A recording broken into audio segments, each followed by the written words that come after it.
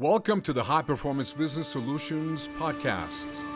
This is Paul De La Garza, your host and coach. Join me in discovering the journey to become a better leader, a better sales professional, to take charge of your life with intention and vision, recognizing that within you lies the power to achieve and to live to the fullest. Today, we're very fortunate. We have one of the pillars of leadership training in the industry, Ms. Annie Hyman Pratt. Ms. Pratt is the master at developing leaders and teams that drive rapid and sustainable results so that entrepreneurs can work on their business strategy and vision and have time, freedom, and impact that they desire. Annie took her family business and increased it tenfold. I'm speaking specifically of the coffee bean and tea leaf, taking it from 7 domestic mom and pop shops to an international brand of 70 plus stores in 7 years, leading the company through a highly successful sale. She has since spent the next 2 decades as the top tier business consultant specializing in rapid growth and change, working with 30 companies, guiding them through every challenging growth stage imaginable. Her track record stems from her unique approach to business strategy, structure, systems, finance, and of course, the missing link of behavior that brings it all together. It is my pleasure to welcome Ms. Annie Hyman Pratt. Thank you, Annie, for joining us today. Yeah, it's my pleasure to be here. Can you tell us a little bit about your background as an entrepreneur and what was the critical component of your success in your coffee business? Yeah, gladly. So my background as an entrepreneur, it's actually kind of interesting because I didn't really start my career as an entrepreneur. My family was very entrepreneurial. My parents started the coffee bean and tea leaf in the 60s, back when it was really just selling pounds of coffee beans and pounds of tea. And it wasn't until the 90s that there was kind of a big beverage revolution, so to speak. But they were the entrepreneurs and I was the kid in the family. I'm one of 5 kids and I was the kid in the family that had a good propensity for numbers and really enjoyed business. So I started my career actually in finance. Wow. Little did they know that you were going to take it to the levels that you did. Yeah, that's right. And I came back to my family business when my dad ran into health challenges and needed to retire. And so then I came to the family business sort of at the, great timing at the beginning of the 90s when this beverage revolution was happening.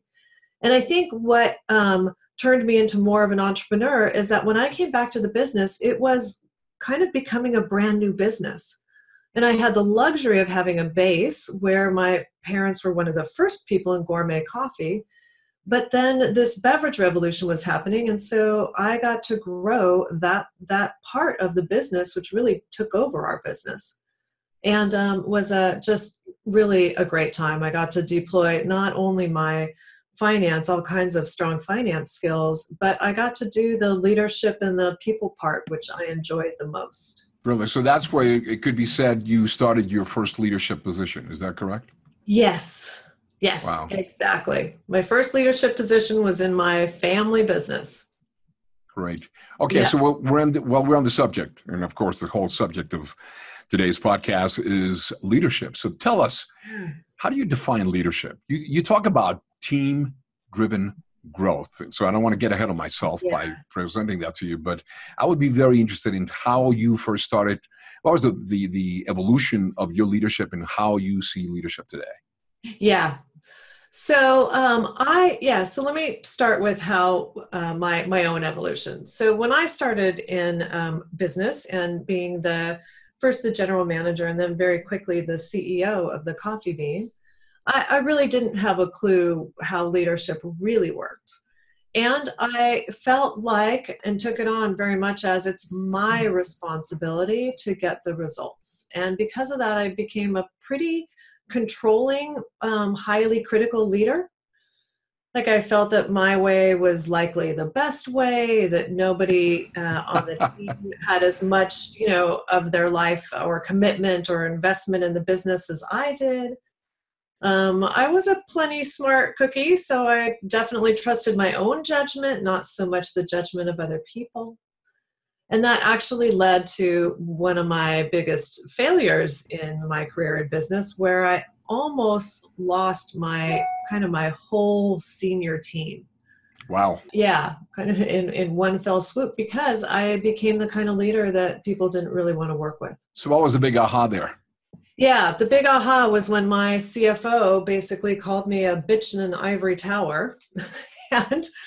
and because I really wasn't listening, I wasn't listening to my team, especially my regional managers, my managers that were between the stores and me. And they were so key, these managers, because they were bringing on all the new store managers. They were making sure the stores didn't fall apart during our super rapid growth. They were the ones that were closest to the customer and had all the good ideas for what to do differently. Interesting. But I was, again, I was really young, and I was really focused on the growth and the financial aspects, because that's where I came from. Sure. And because of that, I thought I knew better on a lot of things, until one day my CFO came to me and said, "Hey, these regional managers are on the verge of quitting, and because they have to keep track of too many stores. They're not getting to spend the time developing their own team." And I gave her some kind of, some answer that made sense to me. But basically I said, we can't afford it. Like, we have to put the money into building the stores. And those regional managers can handle it just fine. And that's when she told me what she thought about me at that moment. And I, if I could have spoken, I would have fired her on the spot. But luckily I didn't, and had time to kind of come down and give it a little thought. And the next day, I actually did have two of my regional managers who quit, and took a couple of my good managers with them. Wow. And that starts a big domino. When you're growing and you're really short on good people, it's terrible. It's a crisis. What I find fascinating is, considering that you right now are recognized as one of the top leadership consultants in the nation, that you have this frame of reference of this failure, so to speak, that really was perhaps, and I'm getting ahead of myself, the catalyst for you to begin what now is probably the centerpiece of your entire value proposition as a leader, which is to have a team that you focus on. It's interesting. I was very fortunate to see your presentation in Dallas in a recent seminar that Jeff Walker hosted. And you talk about the people that quit, the good people quit and leave, but the less than good people quit in place. Can you talk a little bit about that? Because I thought that was fascinating. And I want you to know, being a coach myself, I've used that since. So I sort of stole that from you. Yeah. Oh, please do. Yeah. It's very true. It's, one of the things about really great leadership or good leadership is that you are supporting your team so that the best people want to stay. And what we don't realize is that the really good people have a lot of options. Like, they're not stuck in a single job, but the people that are less talented, less capable, they don't have a lot of other options. And they often, when they, don't like working where they're working, or where they can't really be productive and successful, they literally just quit in place. They literally, come to their job every day as just a place to gain a paycheck. And when they're doing that, they're not, thinking about, how do I do a better job here? How do I help us and the whole team reach the outcomes? Yeah. And that's, that's really the one of my greatest learnings at Coffee Bean, was that because we went into crisis so easily, maybe I'll say it that way. I had to learn very quickly that I am not the center of the wheel. It's like, we have to have a really strong team, that the whole team is, so to speak, the center of the wheel, or the whole wheel. Because otherwise, one small breakdown and it all breaks down. Yeah. Allow me to develop that point, because I think that you've made an extraordinarily important point. I cannot tell you the number of people that I have actually coached in the leadership area think that they are the chief know-it-alls, and in some cases, the chief do-it-alls. And clearly what you're telling us, that is hardly the case. So what are the personal qualities, knowing that the experience that you had with your business has been an incredibly important point of departure for you. What are key things that you would tell our listeners who are in leadership positions that are the most important qualities that they must have to be an effective leader? Yeah. Yeah. And let me start with my definition of leadership, which is, leadership is basically directing, influencing, and supporting yourself and others to take effective action towards outcomes, right? Towards desired outcomes. Love it. Can you say that one more time? I want Sure. these people who are listening to this podcast to really digest that, because that's a very important part of the message. Yes. Thank you. Gladly. So yeah, leadership is to direct, to influence, and to support, right? So it's not to control. It's not to use your authority at every turn. It's not to do everything, but it's basically to direct, influence, and support others and yourself too in taking effective action, right? That's what leadership is all about, is helping other. The end result of great leadership is that the whole team takes effective action towards the outcomes you're going for. The point of business is to generate outcomes, all kinds of outcomes, impact outcomes, transformation for your customer outcomes, financial outcomes for you and your team, right? All of those desired outcomes of why you're in business in the first place. And that should be the main focus for a team. So that needs to be the main focus for leadership, and doing whatever, doing the things that are necessary to enable the whole team and yourself to move towards those results. Wow. Huge. So when you say direct, can you be a little bit more specific in terms of what that means? Because sometimes people get to a point that they start directing and they stop listening to their team. Yeah, exactly. To direct it's those three together. So to direct means it's much more about setting a clear outcome, like really being clear and helping the whole team get clarity on what we're really going for, what the path is going to be to get there. So one of a leader's jobs or roles is to know a little bit more about that path so they can help bring the team back to it when they fall off the path. So it's so much less about directing, meaning giving orders. It's more like making sure we all have clear direction. It's like we can't abdicate that part, because the higher up you are in the leadership structure, let's say, the more your role is going to be a lot about taking those results and translating them into language, into breaking it down in a way that people can understand, that they can act on. Does that make sense? Yeah, it makes perfect sense. So would this be part of one of the things that you outline is the mindset, structure, and behavior component of your leadership approach? Yes. So this will be part of the mindset, I'm assuming. Yes, part of the mindset. And which basically, that leadership definition is sort of mindset number one. Because one of the biggest mindsets here is, when people talk about mindset, they're mostly thinking positive mindset, like have very positive thinking. Now, that's important too. I'm not saying that's not important. But the mindset that I think is most important is that one about the definition of leadership and the understanding that we're all coming together to generate outcomes. I think of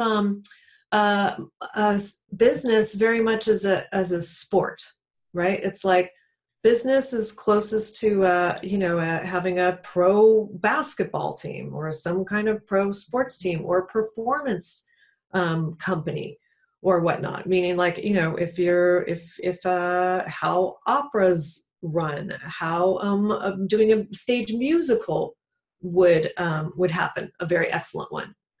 And so the mindset of that is all about what are we really going for and how are we going to get there? And all of us play an important role in getting there. So that's the mindset piece, is that you're not the center of the universe in the business. The outcomes are. What are we really going for here? James McGregor Burns, who is one of the authorities that has been identified with leadership, talks about leadership and says leadership is not about power, it's about a process. Do you agree with that? Yes, but I think it's about a process and a couple other things too, right? It's like a process to get the clear outcomes, but some of that process is going to also involve behavior, right? So I'll come back to sort of my three parts of mindset, structure, and behavior. Yes, please do. Yeah. So the mindset is sort of like what we're going for, and the fact that we're all human and we have to work towards it. Humans have their flaws. Which is again why I love making sports analogies, because even professional sports players make mistakes. Even they, yeah, they lose some games. That's an understatement.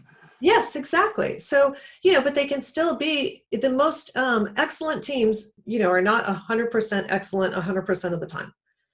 Business is very much like that. So that mindset is important in knowing what we're going for. The structure pieces, those are structures, systems, process.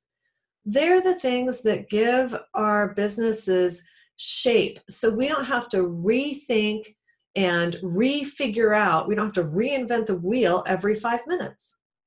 Right? It's like, again, think of a sports game. It has clear rules. It has boundaries for how you operate. It has some process built right in. So we're talking about sort of standards of performance. Yes, and even like rules of the game, like how it works. Mm-hmm. Right? Like in baseball, you have to, switch every inning. You can't decide not to give up the field to your opponent. That's not possible. Right. Right. So there are some structural things that are going to be super important because they sort of define the field, so to speak. But always with the desired outcome in mind. Exactly. Always with the desired outcome in mind.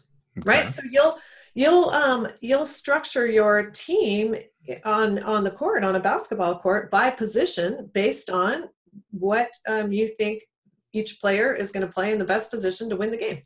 Right. Classic Excellent. structure. Yeah. And then the last piece, though, is the behavior piece. And that's the piece that is most misunderstood in business. It's pretty well understood in any kind of sport or performance art. But it's very misunderstood in business. How so? Because we tend to think of business as long as people are good people and they have skill, meaning they can read and write and they can do their job, that is all the behavior they need. Lately, when we talk about behavior, we also talk a lot about in the corporate world or in the in the consulting world, we talk about culture. But people tend to think of culture as values, how the team, demonstrates values in day in and day out. And I want to tell you, it's not really that, because we all aspire to demonstrate our values. There's not a person on the planet that doesn't have good values. They may be different than yours, but still good values. What we need to be able to do is behave in a certain way while we're doing business that really doesn't have to do with our values, but it has a lot more to do with how we operate under stress.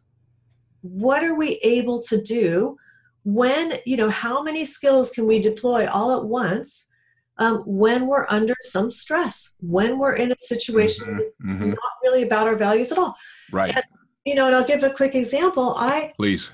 Analogy I make all the time for agreements. Okay. Agreements is a classic behavior, an interactive behavior, set of behaviors that involves more than one person.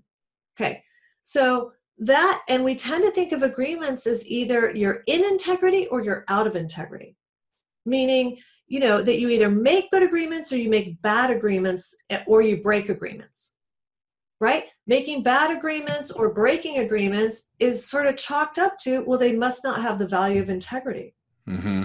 And 99% of the time, that's not it, because it's a ton of behaviors needing to demonstrate in all kinds of different circumstances. I think of the behaviors very much analogous to a basketball pass. A pass.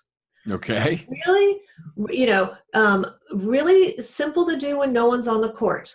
But think about all the skills that are involved. You have two people. One person, the first person has to know where they are on the court, who's open, where the opposite team really is. They have to pass the ball with good skill so the other side doesn't steal it, so that their teammate can actually catch it. Then when their teammate has to have enough skill to catch it, and then the teammate has to know where, what the next play is supposed to be, who else is open, what he's supposed to do next with the ball. Should he dribble and run and try to shoot? Should he pass it again? All that's a lot of thinking and acting in split seconds. Mm-hmm. Make sense? Yeah, absolutely. Okay. And then let's think about, that's pretty easy to do if you have a super, easy team that you're playing against. Or if there's, kind of not even anybody on the court.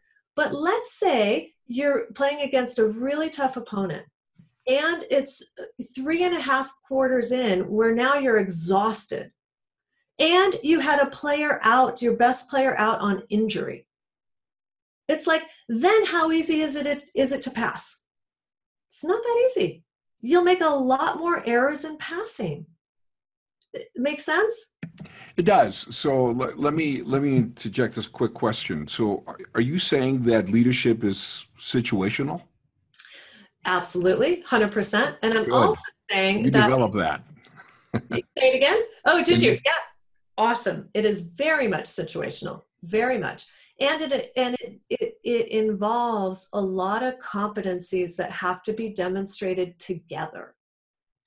So it's like, to make good agreements, you got to be able to think clearly on the spot. You have to know what else is on your plate, how it all fits together. You have to know, like, where you're injured, so to speak, right? Mm-hmm, mm-hmm. Where you're low on players or resources. You have to know how to recover when a pass goes badly, when an agreement breaks down. Maybe because of somebody's mistake, maybe not. Maybe your opponent came in with an incredibly talented steal. Now you can't just stand there and tell the guy who was trying to pass it to you that you blew it.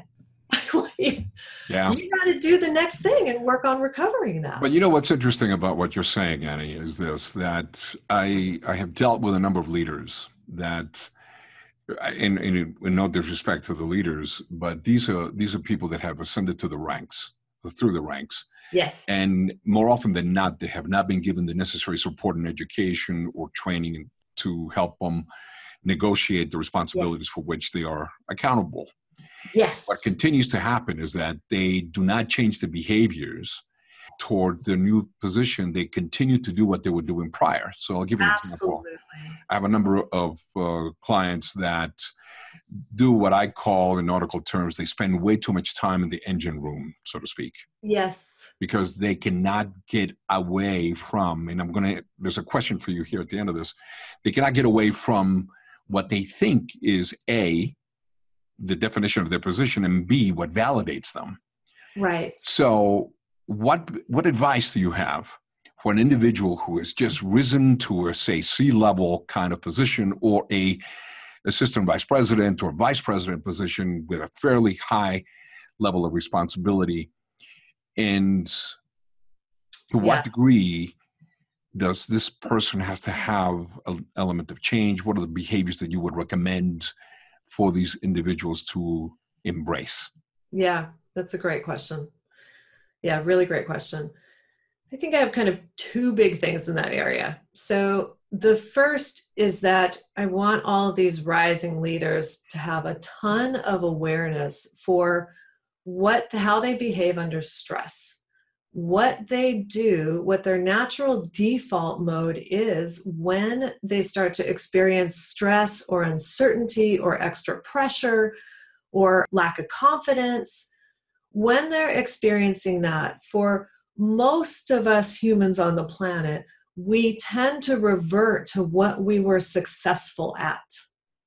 So So if you promote someone and they were very successful at keeping projects on track, at keeping people moving and finding errors in a process, if that was what they were super competent at, then they need to be aware that the second they feel some stress, they're going to go back to that, even though they've been promoted to a role that's much more about the bigger picture. Right, exactly.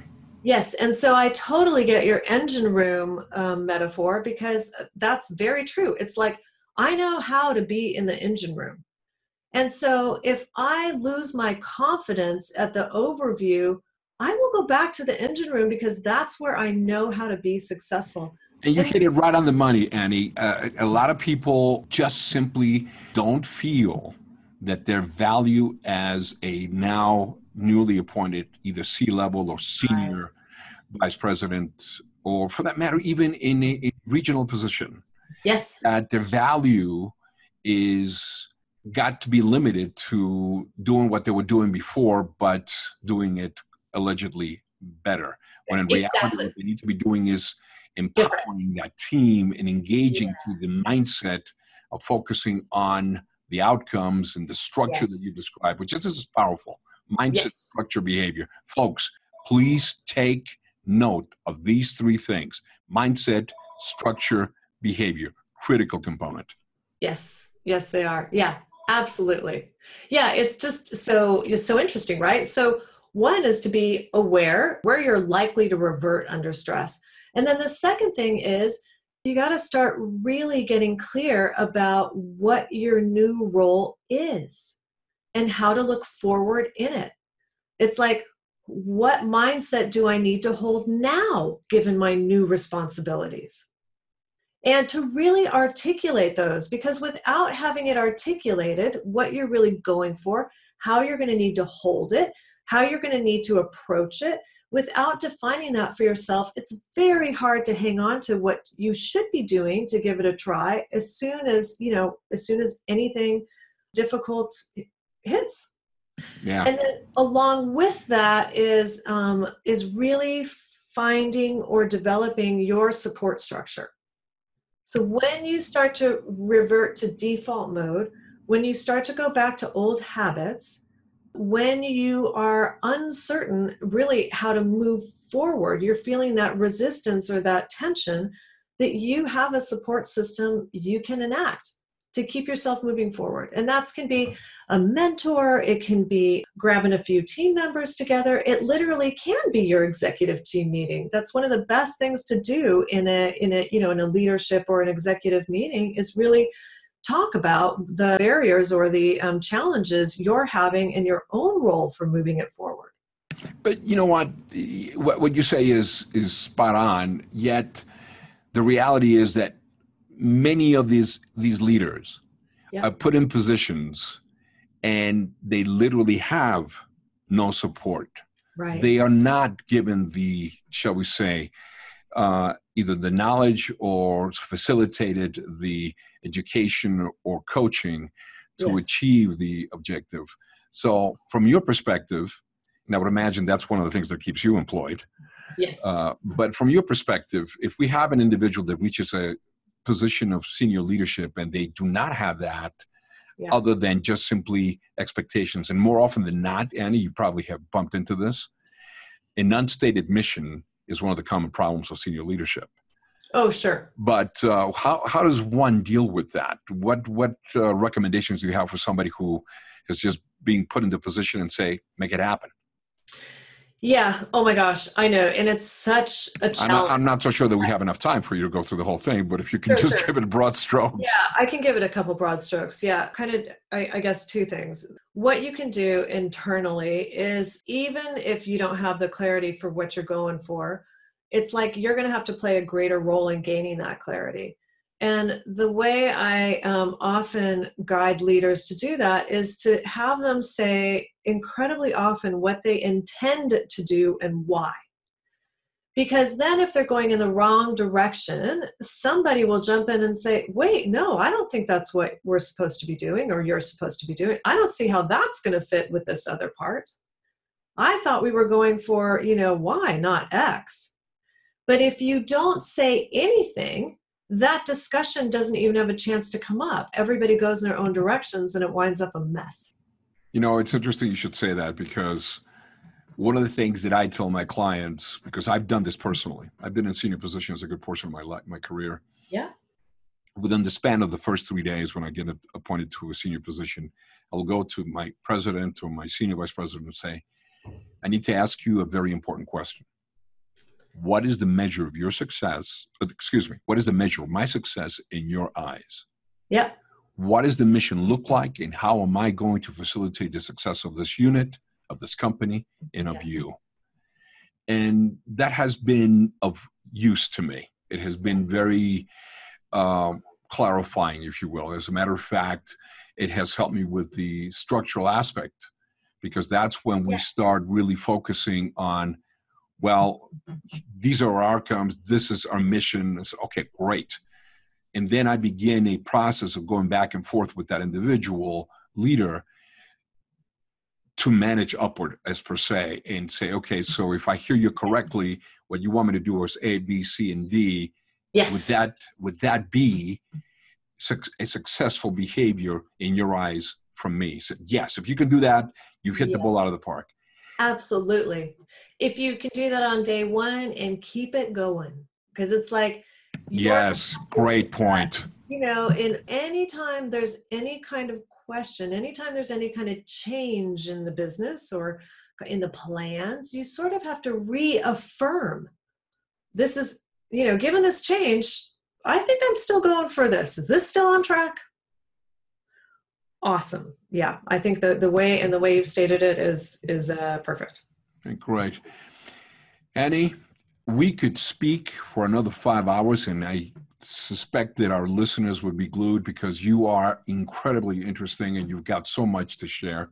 Thank you. I want you to know how much I appreciate it and how much High Performance Business Solutions appreciates your time today. I hope that if in the near future your time permits, that we can invite you back so that we can talk about a couple of other things more in depth. Yeah, absolutely. But I cannot tell you how interesting this is. I believe that you have driven some very specific points: mindset, structure, behavior, critical things in the component of leadership. Would you do me a favor and just sort of wrap up and give me a summary of what message would you have for these listeners who are in leadership positions that may be enabling them to gain greater focus on what they're doing as leaders? Yeah. Probably my biggest piece of advice is to, again, just be clear and work on clarifying it for yourself, like taking steps to get clarified those outcomes, like what they really look like. What's the purpose behind them?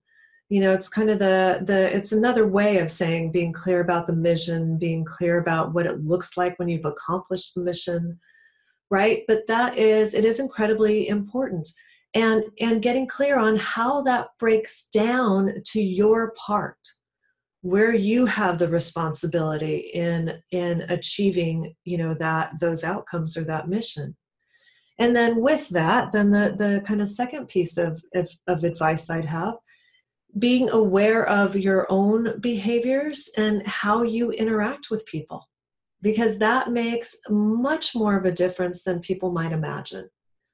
And one of the best ways to do that is really work on how you make agreements.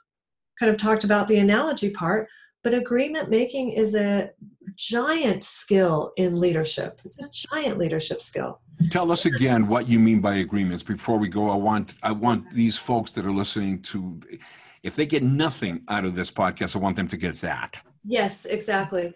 The ones that are most obvious are agreements where you're negotiating who's going to do what kind of resources you're going to get, the timeline, the outcome, right? All of that with either a group of people or with just one other person. So it's like what my responsibilities are, and I've agreed on them. I've had a chance to weigh in to negotiate. That's one form of agreements.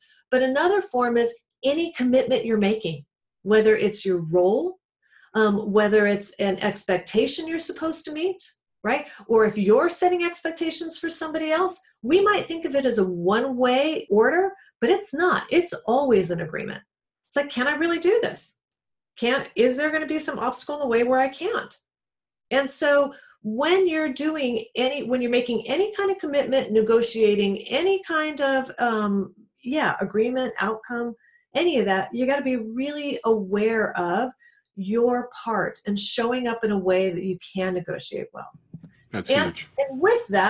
And with that, delegation is one of the biggest forms of making an agreement, right? Delegation. It's like, again, we might think of it as giving orders, but it's not, because the other side, the person you're delegating to, it's like they really have to commit and agree to take it on.